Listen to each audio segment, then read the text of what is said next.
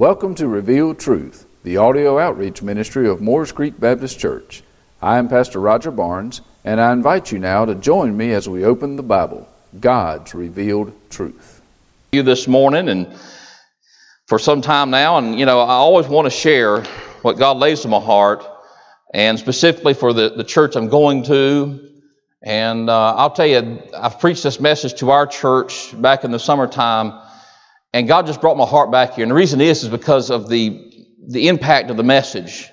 And so you always want to ask yourself, and this is a prayer we pray as preachers, or at least I do, preach me as a dying man to dying people. Because we're all dying. And there's two ways that we die, or at least there should be. One, you're dying physically. We're all aware of that, from the fact that you have to adjust your glasses to read, to taking blood pressure medicine. I've added that to my list now, and this Monday, tomorrow, I'll probably have to I will see the doctor, and he'll probably say, I'll put you on cholesterol medicine now. So we're all dying. It's going to happen to us, some sooner than others, as you heard from the testimony. God called some home sooner and others a little bit later. But we also should be dying to self as we live for Christ. That sounds like an oxymoron, dying to self while we live for Christ. And so I pray that prayer, Lord, preach me as a dying man to dying people, with the urgency of the message of the gospel of Jesus Christ. And so I find this particular message to be urgent in the day and age in which we live, this year, 2016. And it's always has been urgent, but it's funny as you read through Scriptures and you preach through Scriptures and you study Scriptures, how some just jump out at you more in a time of your life than it did in other times of your life. And this really just grabbed a hold of my heart. I intended it for it to be a one message on a Sunday, ended up a four message. So y'all just get comfortable. And me and Roger were talking about it the other day, or this morning. He said, you need a time clock up there? So no, I got my own watch. And we both discussed what all preachers know. You know what it means when a preacher puts his watch on the pulpit, don't you? Absolutely nothing. It means don't get your hopes up. I was thumbing through my notes over here, and I heard somebody said, tell Kelly to take one of them papers out. That's just too much. So we'll see where the Lord takes us, but I do find the urgency of the Scripture verses when it comes to the Great Commission. You're familiar with Matthew chapter 28. It's dealing with Jesus and the Great Commission. And the thing I want to get across to the churches today, that the church needs to be the church, and the Christian needs to be the Christians we need to be in 2016 more than ever before. And there's a lot of things that we find ourselves doing, but we need to be focused on what God would have us to be focused on, and that's the Christians to focus on the message of the gospel of Jesus Christ. It's not just the preacher's responsibility, and then we dole out a little bit to the deacons and then some out to the teachers. It's every Christian's responsibility to share the good news of Jesus Christ with the lost and dying world around us. And so restaurants cook food. Coffee shops serve coffee, right? I mean, that's what you go there for. Car repair shops service your car. That's why you go to a car repair shop. And so with these things in mind, you go to these places for them to accomplish the things that they are purposed to do. And the church's purpose is to share the gospel of Jesus Christ with a lost and dying world. Amen. And it's not just the church as an organization or as a body of Christ. It is the Christian's responsibility, because we are the church. We are the body of Christ, whether it be Moores Creek or Sandy Ridge Baptist in Monroe, North Carolina, or whatever other church it is. We are together the body of Christ, and the church, the body, the Christian, is to be about the purpose for our lives, and that is to share Jesus Christ with a lost and dying world. In this, I want you to set you up to make sure you hear this right. In chapter 28, it's the last chapter of the book of Matthew. In it, we have the resurrection of Jesus Christ in verse 1. And it leads us to, it's a very short account of his resurrection, his appearance to his disciples, and his ascension into heaven. You have to read all the Gospels and read even into chapter 1 of Acts to get the full picture of Jesus' resurrection and the people he contacted and met with. So we have a brief illustration here. But in this, I don't want you to miss this, because we hear these at Easter, and we know the Great Commission, and this will be a breeze this Sunday. I want you to take a step back from the normalcy of reading the Bible and understanding the Great Commission and even the resurrection of Jesus Christ. Bear this in mind. If you had a loved one who was in the hospital, and the doctor said, I'm sorry, his heart all of a sudden stopped, and we could not resuscitate him. And how grieved you would be, and how shocked you would be, and how heartfelt you would be in that moment. And then a nurse would come in behind him and said, Doctor, he's revived. And the doctor's shocked and perplexed, and I don't know how this happened. We pronounced him dead, but he started breathing again. And then the family's like, we want to go talk to him. And of course, they're going to tell you, be a little while, let's get him stable and all that. But you would be chomping at the bits to go talk to that loved one, to hear their voice again, to see them physically again, not dead but alive. They once were dead. And it devastated you. Now they're alive again. So you're going to want to hear the words that they would speak to you. Jesus died. He went to the cross. He bore the nails. Sin's penalty and punishment was placed upon him on the cross. And he took it all. And then he went to the grave and they buried him. 3 days later, he come up from the grave. That's where we get verse 1 out of chapter 28. It talks about him rising out of the grave and the disciples getting word of it. And then them rushing to hear him. And we don't get all that in chapter 28. You have to read other portions of the Gospels to get that. And so they did all these things. They met with him in the upper room. And they're all excited to see Jesus. He's fixing to leave now. We call this his ascension. He's getting ready to leave. This one that was dead and now is alive again. And he's issuing to them the last words before he goes. So believers, don't sit back and think, well, I've heard this read time and time again. Listen to the words of Jesus prior to his leaving. Because he says, this is the last thing I want to tell you before I leave. But he says, I'm coming back. And he's going to find out whether or not we followed his words before he left. So if you have your copy of God's Word, chapter 28, we're going to pick up in verse 10. We're going to skip over 11 through 13 because that's kind of an inner story there that just gives us a little dialogue in what the Sadducees and Pharisees were doing. We're going to go from verse 10 and jump down to verse 14. If you found your place there, just to make sure you're staying good and awake, would you stand out of the reverence of the reading of God's Word, all who will and all who are able to and can. If you're not able to, that's fine. Reverence God's Word in your heart. I want you to pick up on verse 10. You can read 11 through 15 yourself, but it just basically tells us what the chief priests were doing behind the scenes. Verse 10, maybe back at verse 9. And as they went to tell his disciples, behold, Jesus met them saying, all hail, and they came and held him at his feet and worshipped him. Remember, he was dead, and now he's alive again. Verse 10, then said Jesus unto them, be not afraid, go tell my brethren that they go into Galilee, and there they shall what? See me. Now don't miss this. Tell my disciples to go meet me in Galilee, and if you'll go there, they shall see me. Jump down to verse 16. Then the 11 disciples went away into Galilee. Where did Jesus tell them to go? Galilee. Into a mountain where Jesus had appointed them. Don't miss this. Verse 17. When they what? Saw him, they what? Worshipped him, but some doubted. And Jesus came and spake unto them, all power is given unto me in heaven and in earth. Go ye therefore and teach all nations, baptizing them in the name of the Father and of the Son and of the Holy Ghost, teaching them to observe all things whatsoever I have commanded you. And lo, I am with you always, even unto the end of the world. And God's Word ends here with the word, amen. You may be seated.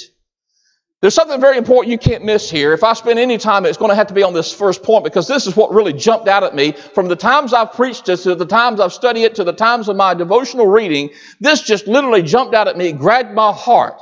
And I think it's one of the key things that is missing in the Christian's life and in the church's life, and it's reason why we don't wholeheartedly fulfill the Great Commission. That is because we are missing our daily appointment with Jesus Christ. Now, before he issued the Great Commission, he issued a charge, a challenge, or direction to say, meet with me. He told the ladies, go tell my disciples to meet me in Galilee, and there they shall see me. And then in verse 16 it says, they went where he said he was going to be. When they got there where he had appointed them, that word appointed there, don't miss out on that. He appointed them. And when they saw him, they worshiped him. I believe the reason why we don't, here's the rest of the outline, just in case I don't even finish that portion of it. 4 points behind the message here. our appointment before the Great Commission, our assurance, Jesus' appointment before the Great Commission, Jesus' authority for the Great Commission, Jesus' assignment for the Great Commission, and Jesus' assurance of the Great Commission. First of all, it's the Jesus appointment before the Great Commission. I believe the reason why we do not lean on His assurance, His assignment, and His authority is because we are missing this first point, and that is to go and meet with Him, have an appointment with Jesus Christ. Now, just these two words, to see Him, is interesting. In the Greek, it literally means a person who sees somebody and recognizes them to be who they are. It's not like looking out in a crowd of people and just casually glancing across the audience and maybe recognizing a few folks in here. It means to literally zero in on somebody and say, that's the person I know that person to be. I recognize them. That's what the word see here means in the Greek. He says to see Jesus, verse 10, verse 16 to 17. The brethren recognize the risen Savior, and to see Him is to know Him.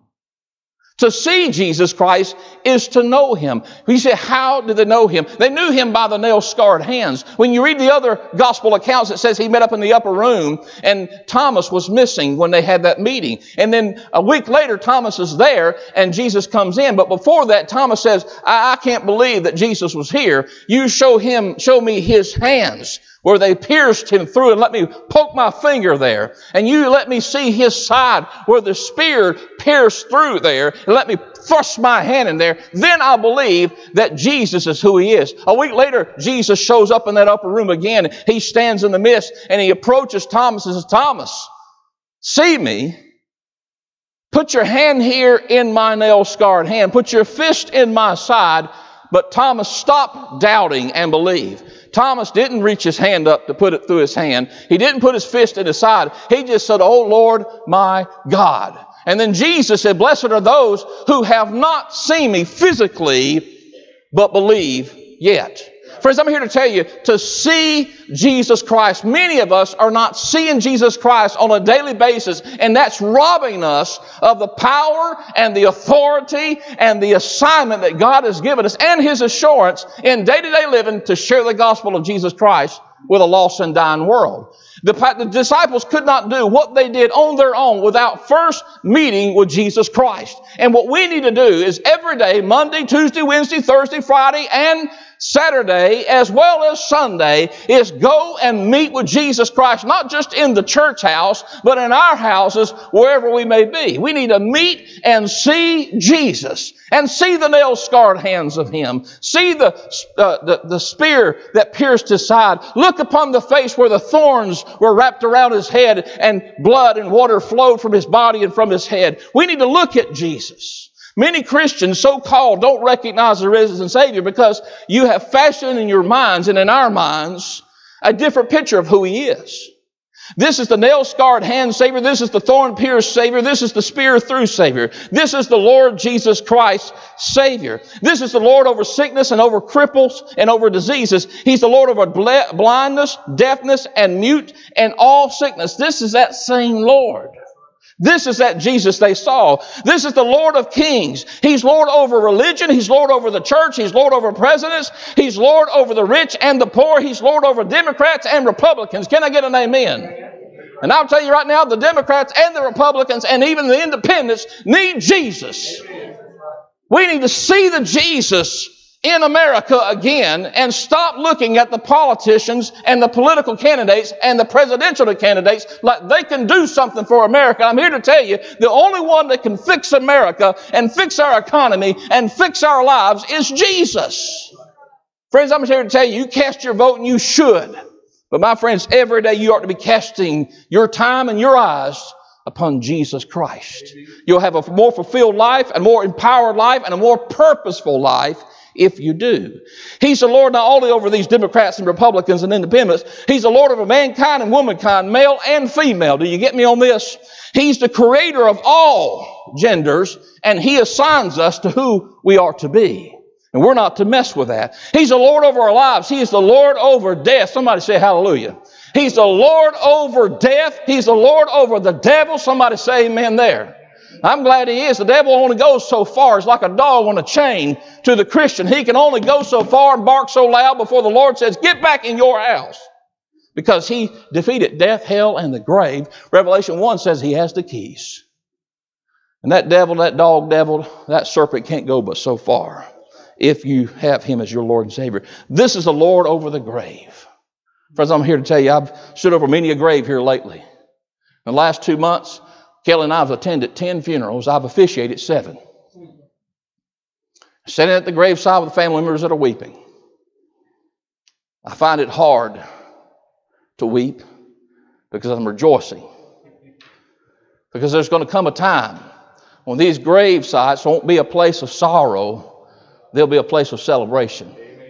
Because I can celebrate now because of the celebration to come. The Bible tells in 1 Thessalonians chapter 4 that when the trumpet sounds and that loud voice rings out, and we hear the Savior say, come up hither, those graves will open up, and those which are dead in Christ Jesus, now mind you, not just dead, but dead in Christ Jesus, but yet alive in the Lord Jesus, will come up out of those graves, not them themselves, because they're already in heaven, but their bodies will come up out of heaven, out of the grave, and they'll be transformed. That physical body will be transformed from a mortal body to an immortal body, and they'll be caught up in the air. And then the Bible says, we which are alive and remain shall be caught up in the air with them, and so shall we be with the Lord forever. Wherefore comfort one another with these words.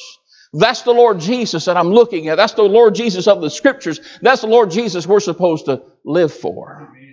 This is that Lord. To see Him is to know Him. Not just to see a person that you can call out by name, but to see a person you know has affected your life in such a way it's changed your life.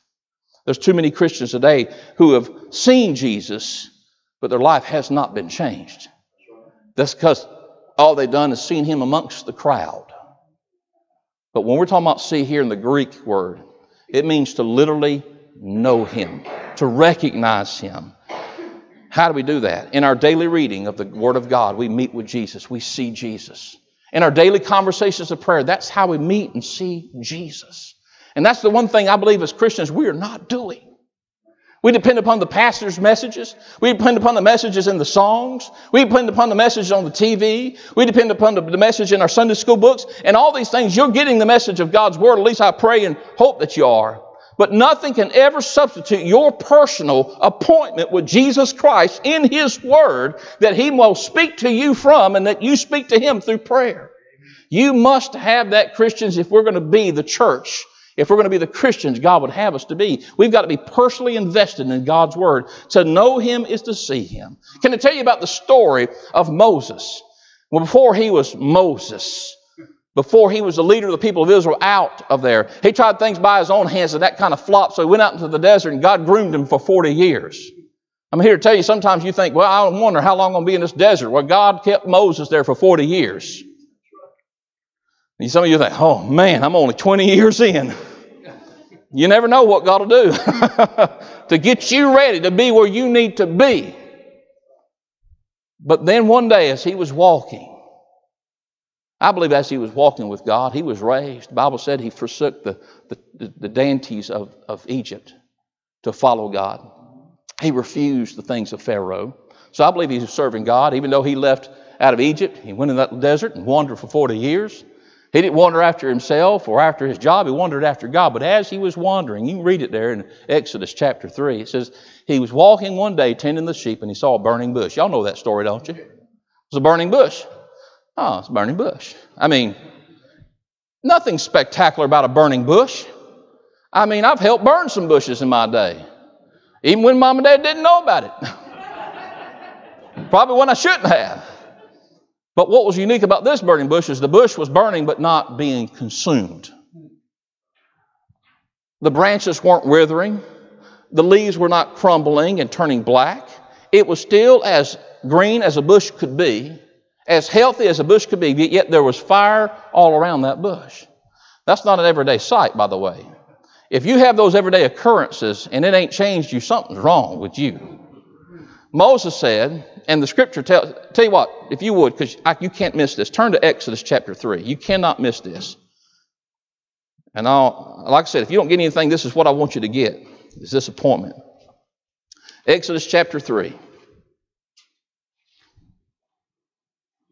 verse 1 through 6. You've got to see this for your own eyes, because we're talking about seeing Jesus here, so you've got to see this with your own eyes. I'm still breaking this Bible in, so bear with me as I try to hunt my pages. Exodus chapter 3, Moses has been born. He's been kicked out of Egypt, been wandering in the desert 40 years. Verse 1, now Moses kept the flock of Jethro, his father-in-law, the priest of Midian, and he led the flock to the backside of the desert and came to the mountain of God, even to Horeb. And the angel of the Lord appeared unto him in a flame of fire out of the midst of a bush. And he looked, and behold, the bush burned with fire, and the bush was not consumed. Now this is where you don't want to miss this. Verse 3, and Moses said, I will now turn aside and see this great sight, why the bush is not burnt. Now notice what happened, verse 4. And when the Lord saw that he turned aside to see, God called unto him out of the midst of the bush. Are you catching that? God didn't call unto Moses and speak unto Moses until Moses turned aside to see this glorious appearing. The reason why many of us don't have our burning bush experience is because we're not turning aside. We see God do things, we see God's Word, but we're not turning aside from our busy mornings, we're not turning aside from our busy afternoons, we're not turning aside from our busy nights, we're not turning aside from our busy days to turn into the burning bush of God's Word and let God call unto us. Many of us want a burning bush experience, but we won't go to the burning bush. Are you catching what I'm saying? This copy of God's Word, or your copy of God's Word, any copy of God's Word, is the burning bush. This Word of God is referred to as a fire, and it burns, and yet it does not consume, except it consumes that which is sinful and purifies that which is not, which is the Lord Jesus Christ's work in the believer's life. Friends, if you want God to show up and show out in your life and in your church, turn aside to the living Word of God and let God speak unto you. If I can't get anything else into the heart of any believer today, and in my heart as well, we need to turn aside from all the things of life that distracts us and go to God's Word and let God's Word speak to us. That's what Jesus told the disciples. Go to Galilee, and there you shall see me. The Bible says that when they saw Him, they worshiped Him. You want to know why your worship is kind of floundering a little bit? Because you've not turned aside to see Jesus. You're just here for a religious meeting. You're just here to go through the religious motions, but you're not here to really see Jesus. When you walk through those doors looking to see Jesus, that nail-pierced hand Jesus, that thorn-pierced brow Jesus, that spear-pierced side Jesus, that resurrected glorious Jesus, then, my friends, you'll worship. It won't matter what the songs will play or what versions of songs are played. It won't matter whether the preacher quotes something or not. It won't matter, because if you're there to see Jesus, not people, but Jesus, not the church, but Jesus, you will worship. And what this world needs to see is people of God worshiping. Not religiousing. I think I made a new word just there. Not just doing things that are religious. I mean, they see us do that. That's why they don't want to come. That's church stuff. That's religious stuff. If they see us looking at Jesus, you ever seen somebody looking and you couldn't distract them? I mean, you just, hey, Eddie, what you looking at? Jesus. Our eyes fixed on Him, worshiping Him. The word worship is an interesting word. There in the text, it says they worship Him. The word literally means to adore and to reverence. But let me give you the better perspective here. When you look it up in the Greek definition dictionaries, the first thing that comes to mind when it says they worship Him, it means to kiss. It gives a further explanation. It says, like a dog licking the hand of his master in adoration of Him who feeds him and takes care of him and looks after him. Is that the kind of worship that we have? Is that that's the kind of worship you say, are you sure? Yes, I am. That's what the definition of that Greek word is. It's used many times in the Bible. It was used when the wise men approached Jesus And they gave his gift, and then it says they knelt and they worshiped him. That's why I believe the wise men got saved. Because it used the word to mean that they reverenced him. I don't believe it was a reverence that this is a new king. I believe it was a reverence to the fact that they worshiped him because they believed in who he was to be, that Savior of the world. You say, how do you know that for sure? Because the Bible says they got up and they listened to God and they walked a different way. That's a text for this coming December, by the way. Not only was it used with the wise men, it was used with Satan as well. When Satan told Jesus, hey, if you'll just bow down and worship me, I'll give you all the kingdoms that you see before you. Jesus says, oh no, you're only supposed to worship God and God alone. And so Satan was wanting that type of worship that only Jesus deserves. It was used of the woman at the well when there was a discussion about where to worship God. Jesus said, this is how you worship. He used that word there as well. The word is also used here when the disciples saw Jesus and worshiped him. And it's used in the book of Revelations where it says that every believer will bow down before God himself and in his presence worship him. I got to share this with you because this is talking about worship here. Revelations 4 verse 10 says, and the 24 elders fell down before him that sat on the throne and worshiped him that lived forever and ever, and cast their crowns before the throne, saying, thou art worthy, O Lord, to receive glory, honor, and power, for thou hast created all things for thy pleasure. They are and were created. That's chapter 4. Chapter 5 says, in verse 11, it says, and I beheld and heard a voice of many angels round about the throne, and the beast and the elders. And the number of them was 10,000 times 10,000s of thousands. You do the math on that one. Saying with a loud voice, worthy is the Lamb that was slain to receive power and riches and wisdom and strength and honor and glory and blessings. They were worshiping Jesus there at the throne. The Lamb slain before the foundations of the world. Before you and I ever existed, God knew you needed a Savior. Friends, he's worthy of our worship. My question is why aren't we worshiping Jesus? This gets off on a different subject, so I'm going to try not to chase that rabbit. I'm just going to keep him in the pen.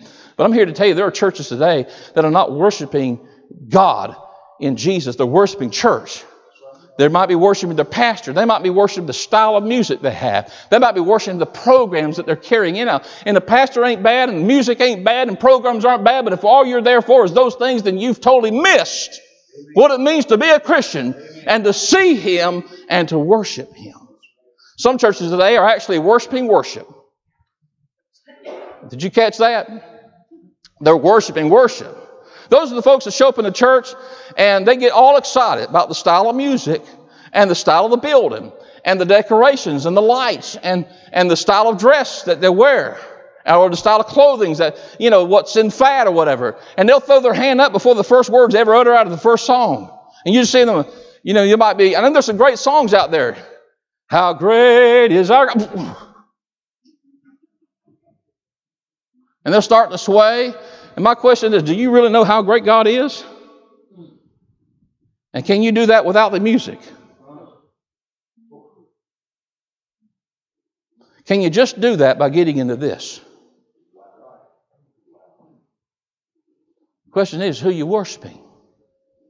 I believe we won't get the understanding of his authority. Because in verse 17 he says, all power, which is the word we get authority from. All power, or verse 18, all power is given unto me in heaven and earth. We won't get his authority over our lives and in the life of this world until we meet with him. Man, I wish I had time. You see, the authority he receives here, when they met with Jesus, the authority he says he has here, it was received from God. He says, all authority has been, or all power is given unto me. It didn't start with him, start with God. God gave it to him. He acknowledged that. He says, all that's been given unto me. It was received from him, from God. It was received for God. And I wish I could pass on the Bible references here, but these are the words that these particular Bible verses use, from Psalms to Isaiah to Daniel to Corinthians to Ephesians to Philippians to Colossians to Hebrews to 1 Peter. He says, it's given him, put all things under him, set upon him, put to him, gave to him, given him, appointed him heir, and put all things. And then it follows up with these verses as the reason why, to the glory of the Father, to please the Father, and to be at the right hand of God. This Jesus that they're seeing, that they're worshiping, says, all power has been given unto me In heaven and earth. That's what was so neat. Is not only the receiving of Jesus' authority because he went to the cross, died on the cross, a sacrificial death for our sins, rose gloriously from the grave, and God says everything's in your hands now. And so that means we got to turn to Jesus Christ to get to God. And so not only the receiving of his authority, but the reach of his authority. Heaven and earth. Heaven and earth. There's no bounds of Jesus Christ when it comes to his authority. Everything is in his hands. And then one of the scripture verses says, put in his hands so that he might order it and establish it. And that's exactly what he wants to do to our lives. He wants to order our lives and establish our lives for the glory of God. I've got to read just a few verses. One of the little girls here gave me a ribbon today. And I said, I'm going to use that as a Bible bookmark. And it comes in handy, Brother Roger. But I got to share with you, Daniel 7:14 says, and there was given him dominion and glory and a kingdom that all people, nations, languages should serve him. His dominion is an everlasting dominion which shall not pass away, and his kingdom that which shall not be destroyed. He's referring to Jesus Christ here. And then over in Ephesians chapter 1, y'all ought to be familiar with Ephesians, Brother Roger. You've been preaching from that, I believe. In Ephesians 1, it says, far above all principality and power and might and dominion and every name which is named not only in this world, but also in the world to come, hath he put all things under his feet, gave him to be head over all the church. Amen. Amen. God's in charge. Amen. Let him be. Did y'all get that? God's in charge of the church. Let him be in charge of it. Friends, I'll tell you what, we ain't seen what God will do if we'll just turn him loose and let him do. That might be another message there. Which is his body and the fullness of him that filleth all in all. Oh, there's so many more verses. But that was the authority Jesus talked about. And then there's the assignment for the commission. He said, go ye therefore. I'm going to try to do this in fast forward. There's 5.6 million people. I bet you didn't know this. 5.6 million people in North Carolina alone. 5.6 million. 5.6 million. 1 out of every 4 are lost. 1 out of every 4. I mean, do the math. If we started on the left, saved, lost. Saved, lost. I'm sorry, reverse that back. 1 out of every 4 is saved. That means it would be this. Lost. Jackpot, saved. Lost, saved. Lost, saved. You figure out where you fall in that. 5.6 million people. 1 out of every 4 are saved. That means there's a job to do. There's a responsibility that we bear. Jesus said, go ye therefore. This command is given to us. You say, well, unless you think it was just to the disciples. In Matthew 9 and 10, he says he's sending forth the 12. Then in Luke's Gospel, chapter 10, he sends forth 70. And then in the conclusion, in the book of Acts, chapter 1, verse 8, he sends them all out. It's all our responsibilities to reach the 5.6 million in North Carolina and around the world. Did you know there's 230 language groups in North Carolina alone? I only thought there was 2 language groups in North Carolina, English and Southern. I mean, I'm fluent in Southern, struggle greatly with English. Y'all know that's right. Ain't that right, honey? If we won't go to the world, guess what God's doing? He's sending the world to us. 230 languages, that's 230 people groups that need Jesus. I know that very well because I live in the fastest growing county of North Carolina. One of the fastest growing counties in the United States. It's unbelievable, the work that God has for us to do. How does He want us to do it? By going. Going and telling about Jesus is as easy as to be married and have kids. You say, well, preacher, that ain't easy. Well, I know witnessing is not easy, but you do it anyway. You mean, not witnessing is like me having a wife and telling nobody about it, trying to keep it a secret.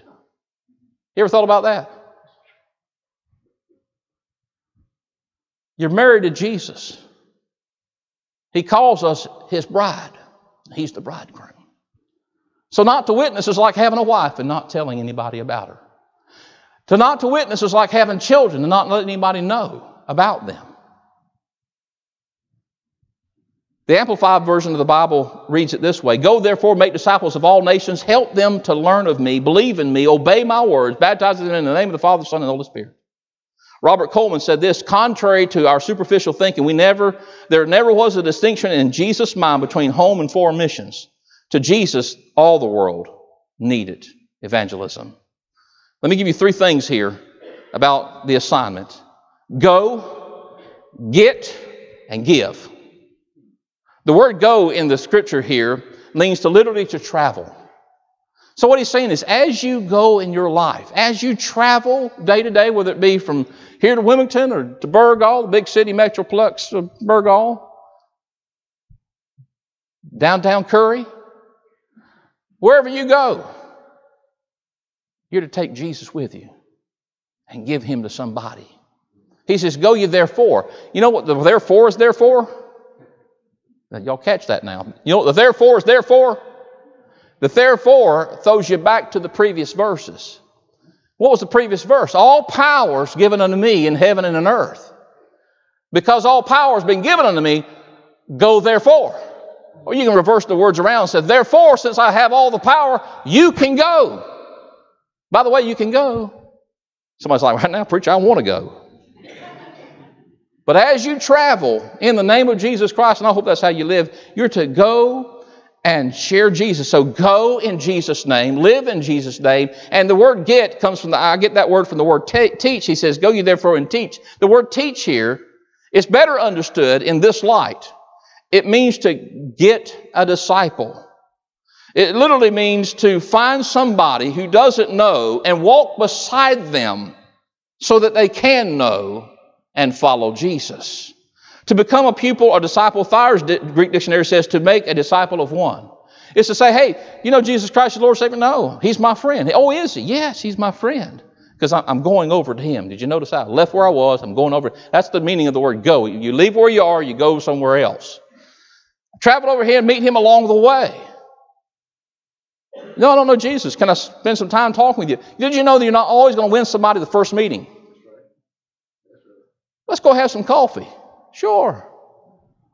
The kind of coffee I want is the original black coffee. I don't care for all the 14 different things you add into it. Just say, oh, you like all the 14? Okay, I'm going to buy you a cappuccino. I got some great stories on that coffee topic. Did you notice how Jesus discipled people? Because that's what he's telling us to do. Do it like he did it. Do it like he did it. You notice how Jesus did it? Get disciples like Jesus got disciples. How did Jesus get disciples? Read the Bible. Read how he got his disciples. Matthew. Paul came later. He did go get him, by the way. Peter. This is what Jesus did. Jesus walked with them. He talked with them. He ate with them. He slept with them. He prayed with them. He attended church with them. He taught them. He showed them. He even rebuked them at times. All these things he did to disciple the disciples. Jesus' words, he gave them the law and the love and the labor of God, so that they too could teach the law and the love and the labor of God. He gave them praying, scripture, soul winning, teaching, and living for God. We need to be that.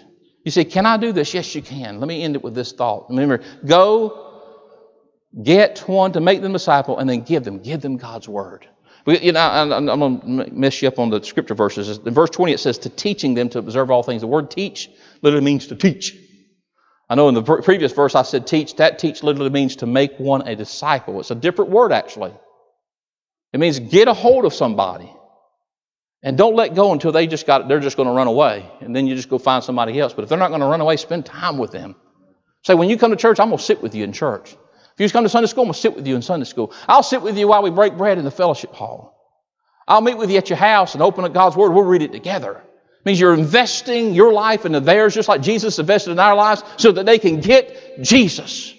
Go, get, and give them God's Word. Not your opinions, but God's Word. Not somebody else's opinions. I know there's some great Bible studies out there. If I can warn you about something, make sure that you read more of God's book than you do of somebody else's book about God's book. We've got too many Christians that are reading other people's writings on God's Word. We just need to read God's Word. There's nothing wrong with the other readings, but make sure you spend more time here than you do there. And make sure whatever you're reading there points you back to here. Here's our assurance. Assurance that we can see Him. You're not going to want to miss this because you just don't need to miss this either. We have an appointment that God wants us to keep so that He can assure us of His authority in life, to give us that assignment for the Great Commission to live and assure us that it can be done. And He says in that verse 20, after He says, teach them whatever things I have commanded you. And lo, I am with you always, even unto the end of the world. Don't miss any one of the words here. All right, first word He says, lo. You know what the word lo means? King James language, by the way. It means to see. Now, if you replace the word lo, which is there's nothing wrong with the use of that word. It was just that word was used back in 1611. Our word today is see. It's basically what Jesus says, I've told you all these things, now see how I'm going to be with you. That's what He's saying here. See how I'm going to be right by your side. I'm not going to leave you nor forsake you. If you'll just see that. Let me ask you, friends, can you see Jesus with you? Maybe it's because you're not with Jesus. Lo, I am with you. Notice what He says there. Lo, I am. Please don't miss that. When Moses asked God in that burning bush experience, who do I tell the people of Israel who you are? He says, tell them I am. Don't miss that. Lo, the I am is with you. The I am that says I am the way, the truth, and the life. The I am who says I'm the bread of life. The I am says I'm the water of life. The I am says I am the light of the world. That I am from the beginning of the Bible and the Word that says that God created the heavens and the earth to the time that Jesus spoke here, even to now, Jesus says, I am with you. Friends, if Jesus is with us, there's nothing that should scare us or cause us to retreat. As He told the disciples, you will storm the gates of hell because He's with you. This is our assurance. He says, I'm with you. The word with you in the Greek means to accompany you, to participate right alongside of you. Always. You know what always means? It means always. Unto is a continuance word. I'm going to continue with you until either this world ends or your life ends. And pray it ends in Jesus. To the end, entire completion of the world, age. That word world, I thought that was really neat. How many here's a Buzz Lightyear fan? I'm a Buzz Lightyear fan, by the way. You know, Woody and the toys. Here's that saying, to infinity and beyond. That's what He's saying here. I'm going to be with you to infinity and beyond. So if I could reward it the way that Eddie would read this out, this is what it would be. As you go traveling with Jesus, teaching, discipling, and getting followers of Jesus Christ, baptizing them in His name, teaching all His word that He commanded, Jesus' presence will be with you, evident in your daily lives, 24 hours a day, 7 days a week, to infinity and beyond. That's the word of God He gave His disciples after He came up out of the grave. Remember what we said? If you had a loved one that died, how would you respond? When they came back to life, you'd go and you'd soak in every bit of word they had to say. You'd soak in everything they had to say.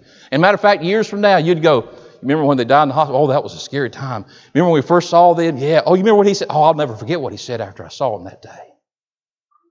Never forget what Jesus said after His resurrection. It's the way in which we live. At least we should. We have an appointment to keep. And it's with Jesus. Don't miss it. Because if you'll keep it, you'll see Him, you'll know Him, and you'll worship Him. Thank you for joining us here at Revealed Truth. I would like to personally invite you to visit with us at Morris Creek Baptist Church. We're located at 3107 Union Chapel Road in Curry, North Carolina.